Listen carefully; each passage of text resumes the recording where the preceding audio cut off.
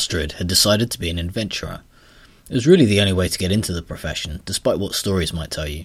There aren't courses, and wizened old mentors rarely have robust recruitment networks, so Astrid didn't wait around for adventure to call. She went and called it up first. It'd been going fairly well.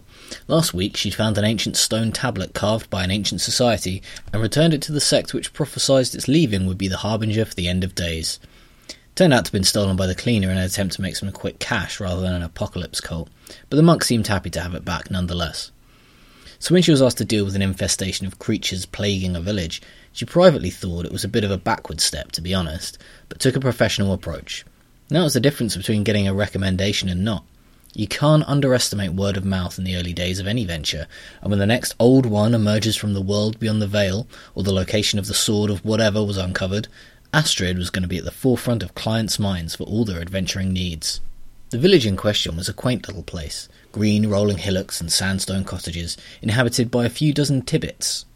Tibbets were a homesome, simple people, a little shorter than Astrid, with pale, soft-looking skin and large, soulful eyes. Astrid decided to start with the home of Mr. and Mrs. Blebble, two very nice Tibbets who were nervously looking up at Astrid on the threshold of their home as she gently tried to understand the problem. "So you say this started in the last few months," she said. The pair nodded, the husband speaking up. "Yes, around that time." "And what has happened?" "Well, we didn't want to be a bother, you know, but it is becoming quite inconvenient," he mumbled. "It's quite all right, I'm more than happy to help," Astrid said. "But I don't quite understand the issue. Where is this infestation?" It sounds silly, I know, but there are a few of us now. It's just the basement of our houses seem to be affected." "It's nothing really, I'm sure, but we thought it best to check," managed his wife, before meekly retreating. "Yes, we thought it might just go away, but it does seem to be getting worse." Astrid gritted her teeth. This could turn out to be a complete waste of time. "Why don't I take a look, and we'll see, She smiled brightly, and gently ushered them back inside their own home so she could come through. It was just as twee inside as it was without, with all the accoutrements of a small life well lived clustered in a few small rooms. Astrid clutched her backpack close, silently despairing at their choice of lifestyle. "Would you like a cup of tea?" quivered Mrs. Blebble. "That would be lovely, thank you," said Astrid out of some half-remembered social reflex. "Milk? Sugar?" said Mrs. Blebble, seemingly a great deal more comfortable now she was offering someone tea. No, thanks," replied Astrid, now tiring of the little social dance. "Is this the door to the basement?" She pointed at a door under the stairs, taking Mr. Blebble's timid fluttering as an affirmative. She opened it, to reveal a rickety set of stairs retreating into the utter lightless black of a good basement. Astrid rummaged around in her pack and extracted a flashlight, a device of her own construction that could be set to produce a variety of wavelengths of light which stretched across the spectrum into the invisible, some rather impressive intensities if she did say so herself. It also incorporated an underslung smell launcher. At the moment, however, as with most moments if she was being completely honest, Astrid left the selection ring regular and flicked on a warm yellowish light. It arced down into the basement, illuminating the length of the stairs, but nothing else. Astrid frowned, twisting the selection ring a little to produce a colder, bluer light which enveloped the stairs in a piercing white. Still, the walls and floor of the basement were shrouded in a completely unrelenting darkness. She frowned deeper and descended a couple of steps down, feeling the wood of the steps flex underneath her. She still couldn't see anything of the walls or floor of the basement.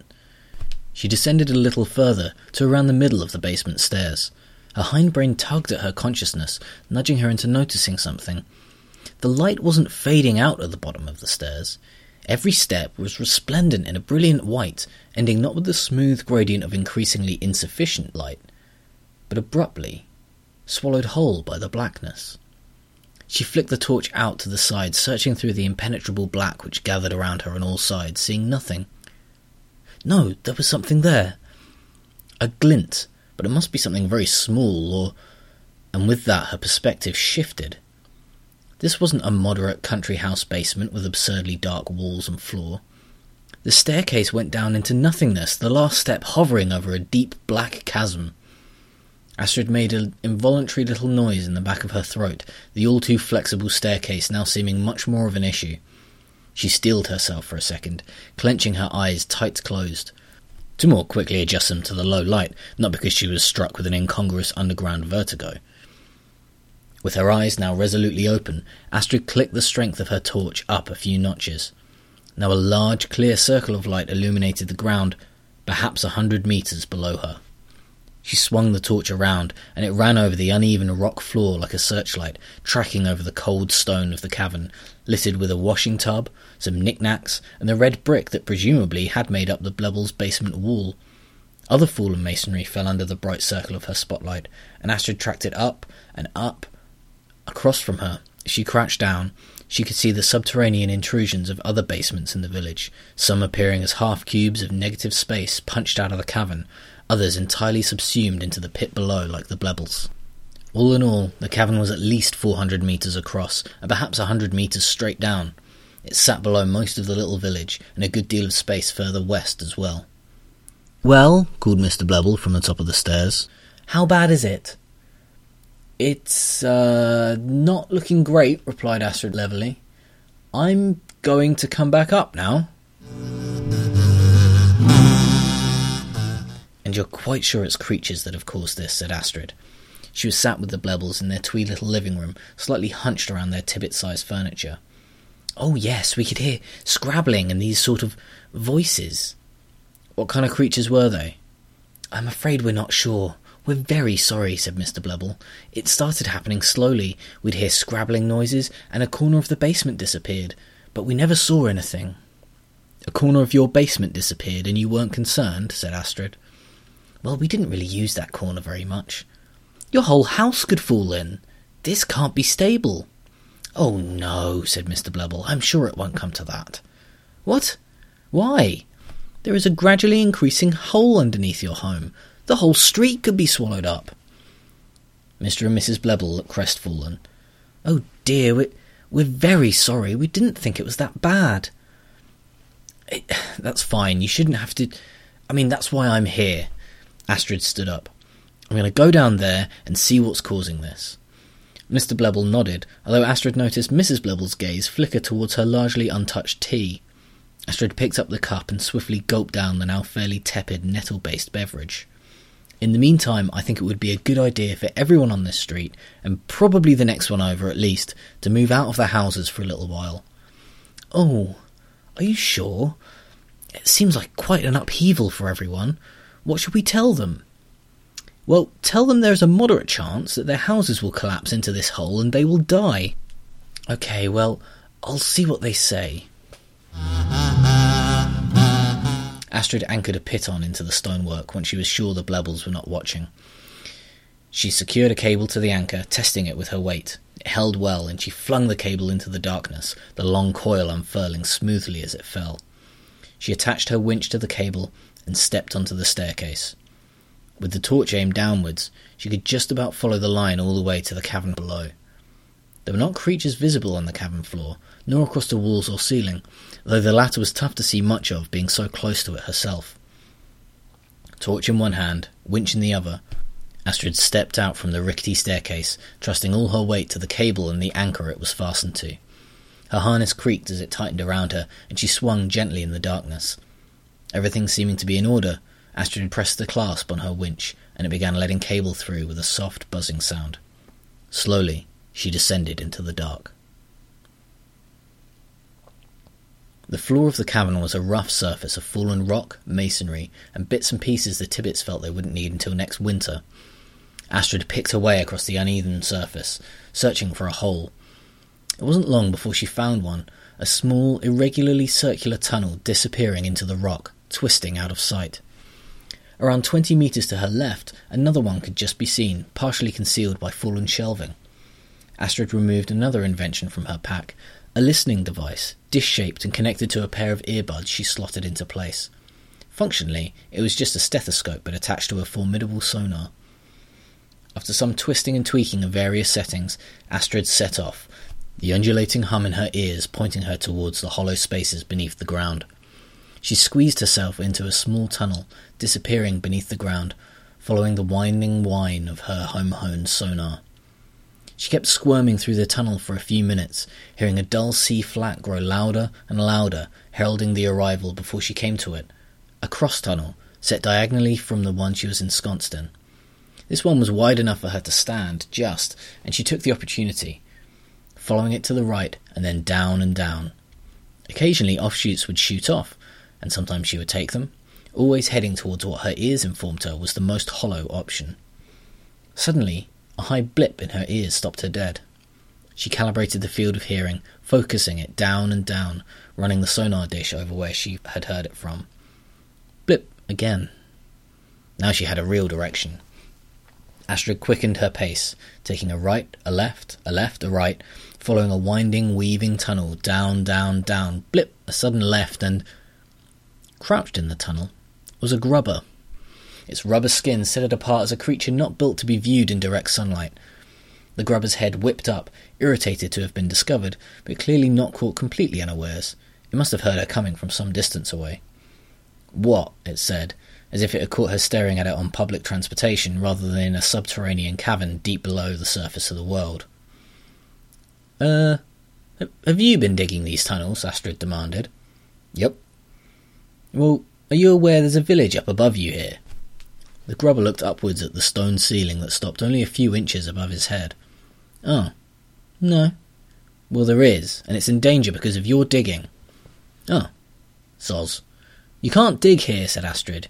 "You can't tell me where I can and can't grub," said the grubber. "I have all the rights I need under the rich and conveniently complicated legal system which my people abide by. Anyway, it's not like I want to be here," he finished sulkily. "Why not?" "Why not? Have you seen the rock quality down here? It's all clay and shale." "Is that bad?" "It's not great." "Then could I persuade you to please go somewhere else?" The grubber sniffed. "Sorry, it's out of my hands. This is one of the last corners I have left. The whole area southwest down of here has been earmarked for crystal mining by the authority. It's just about the last patch I can grub." "Why can't you just go somewhere else?" Astrid asked. "Because of the rich and complex legal permissions associated with underground grubbing rights." "Oh, I thought you were making that up."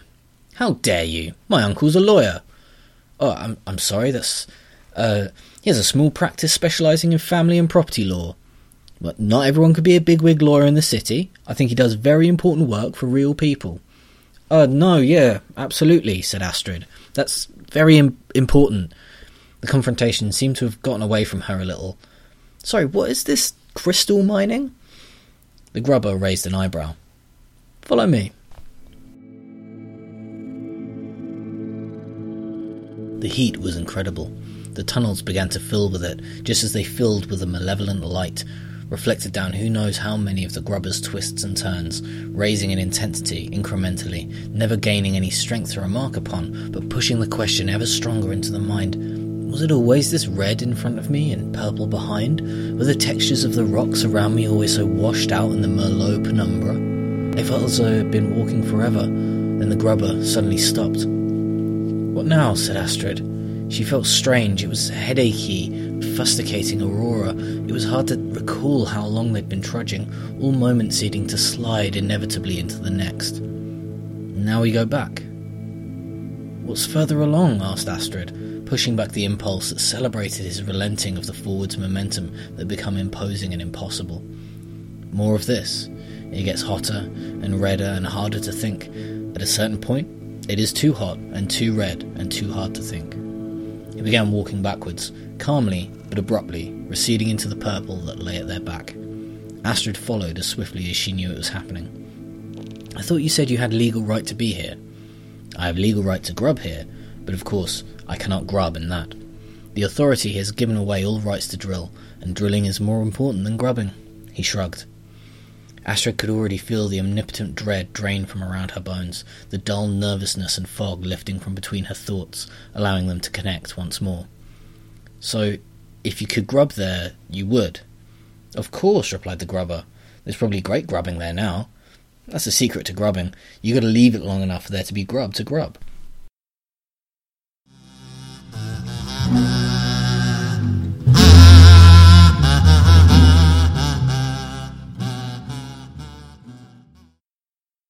"Aha!" exclaimed Astrid, swinging in on her winch. She'd wanted to enter with a different invention, but honestly, winches were pretty good for vertical travel. The authority was held in a large castle, held or lived, possibly. Astrid wasn't sure exactly of the way it worked. The castle was where it was at, though. It wasn't formally a castle, but some other designation of building with a less militaristic purpose. But for all that, it had high walls and armed guards. These hadn't bothered Astrid, and at least she'd had an opportunity to use her lockpick to gain entrance to the high window, from which she now descended. Unfortunately, she had slightly mistimed her aha, and had to maintain a stern expression for a few more moments before her feet touched the ground. The meeting room, large, tall, and with a circular hardwood table at the centre, was peopled by around 15 figures, all large, all different shapes. They did not seem perturbed as she entered, and did not call for guards. Heads merely revolved to watch her enter. "Hello, Astrid," said the closest figure. It was tall and thin, dressed impeccably in a sharp suit, and with the head of an owl. Astrid wasn't going to give this enormous owl person the satisfaction of asking how it knew her name. "I demand you stop drilling for that ominously glowing stuff underneath Tibbet Heath," she proclaimed. She wasn't sure what to do with her hands. They felt silly where they were. On the other side of the table, a robed globule that was neither in this dimension nor entirely out of it made a noise like the whisper at the beginning of time. "Now, Stanley," said the owl being, "I know it's a little ahead of schedule, but I don't see why we can't consider the drilling program with our guest. Some fresh eyes in the room can be a good thing." He beckoned Astrid closer, making space for her at the table. She approached, slowly, fearing a trick. The table was just above her eyeline. The owl person proffered his chair. Astrid glared at it for a moment, then clambered onto it with as much dignity as she could. Above the table hovered a three-dimensional image produced by some unseen trickery. Astrid cast her eyes over the bewilderingly complex web of shapes and colours before her. The base layer of the hologram was just a map of the known world, huge and in exquisite detail, and Astrid lamented how little of it she had seen herself. Over the top flickered runes and sigils, numbers and graphs, charting 100 little things, bits of hard data. She could see the price of food in places she'd never heard of, murders and crime, wars and trading routes. Overlaid over that, there seemed to be a third layer, more transparent, more ephemeral. There were predictions, risk assessments, probabilities. Astrid was entranced, despite herself. It was an overwhelming amount of data, impossible to see at all levels at once, but you could squint right in and see the little pieces turning, or unfocus and see the whole picture shifting and moving as people moved or gold changed hands, all connected if only you could see how. Deep red spots appeared in various places across the map, linked to other places with red lines. "Now," said the owl being, "the Hell Crystal deposit under discussion can be found here." He pointed to a place on the map where, just visible, the Tibbet's village would be seen. Underneath, a dark red bruise roiled. Astrid refocused her eyes on the colossal beings around her. "We'll shut it down," she said. "We shouldn't even be using hell crystals anyway. It's antiquated, and it gives off a mist that makes trees louder, and when it gets into the water, it turns fish all fluffy. Makes it very difficult for them to swim." She'd been reading up on the journey over. "We've all seen the documentary," said a hillock in a three-piece. "We've already committed to reducing our reliance over the next 10 to 15 years. But if we stop all at once, why, a device as simple as the trans-dimensional prism Griffin you used to get here would be utterly useless." "Well, can't you just reduce drilling in spots which aren't populated, at least?" "Well, we do. The major sources of hell energy are uninhabited, but the more sites we shut down, the more the price is driven up. The great city of Cogs will only bear so much before people start closing down whole gear chains," said a papier-mâché Grim Reaper. "And if the hell energy in Cuddle Canyon becomes too valuable, then we risk reigniting the conflict between North and South Fluffytown." "It took years to broker that peace," growled a stern figure off to Astrid's left. He was dressed in ceremonial armour and sported a truly colossal beard. "The things I saw after the Battle of Snuffles Bay cannot be allowed to happen again. I will not permit it." He thumped his fist onto the table. The discussion continued.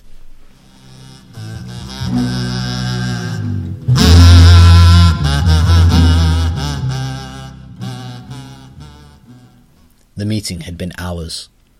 In a long, impressive corridor outside the room, Astrid sat on an uncomfortable bench. She greedily gulped down a sugarcane water she had stashed in her bag, exhausted. The fog in her mind was thick and cloying. She had followed 100 different threads with the monsters in that room, trying to find something useful to do, trying to make it all work. The tall figure with the owl's head approached, on his way back in. "How did you find the meeting?" "It's wrong," Astrid managed. "I know things are wrong, and I know they could be better, but I couldn't quite find the point where it would... I mean, there's so much." "Ah, yes." The figure nodded and turned. He folded his long legs and sat on the bench next to Astrid. "It is rather a lot to take in." They held their conversation as the rather dapper Hillock passed them on the way back to the meeting room with a tiny paper cup of water dwarfed in its hand. It nodded at them, then nipped through the impressive oak doors. "And I'm sure some of the others weren't really trying to make things better at all," Astrid continued. "The Queen of Sinestra seemed to be pushing for things that made no sense to me, and that dude who was he like a wombat prince or something? He would not budge on crystal ball regulation." The owl nodded. "And you were focused primarily on that one village being able to stay where it is." "None of that," Astrid waved her hand in the direction of the tangled projection, "is their fault." The owl shrugged, its slender arms shifting up a foot or so.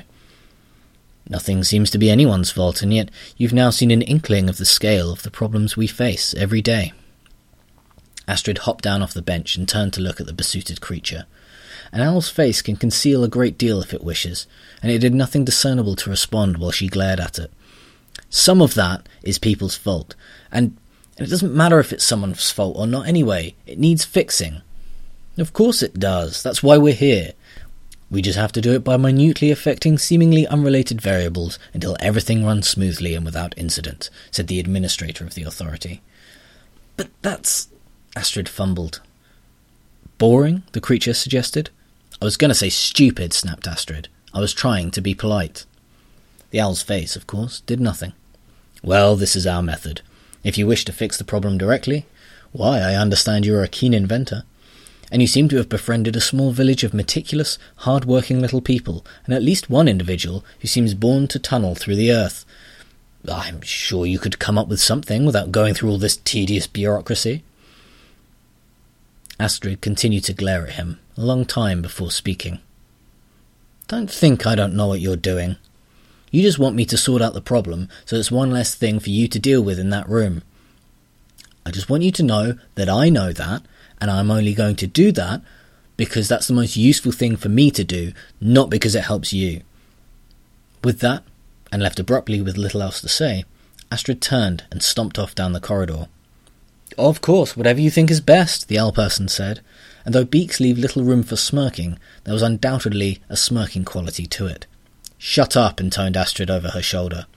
"And once I've gotten this sorted out, I'm going to sort out another problem, and then something else, and eventually you and I will end up directly opposing one another, and I'm really looking forward to that because you are incredibly smug." "I look forward to it as well." The hunched figure on the bench was now quite far away. "No, you don't. I do." It took Astrid a little while to find an exit which did not involve winching, but after a few wrong turns, she marched out of the front gates of the authorities' chamber, back out into the world. It felt quite a lot as though she had lost, but mostly just as though she hadn't won yet. She intended to fix that.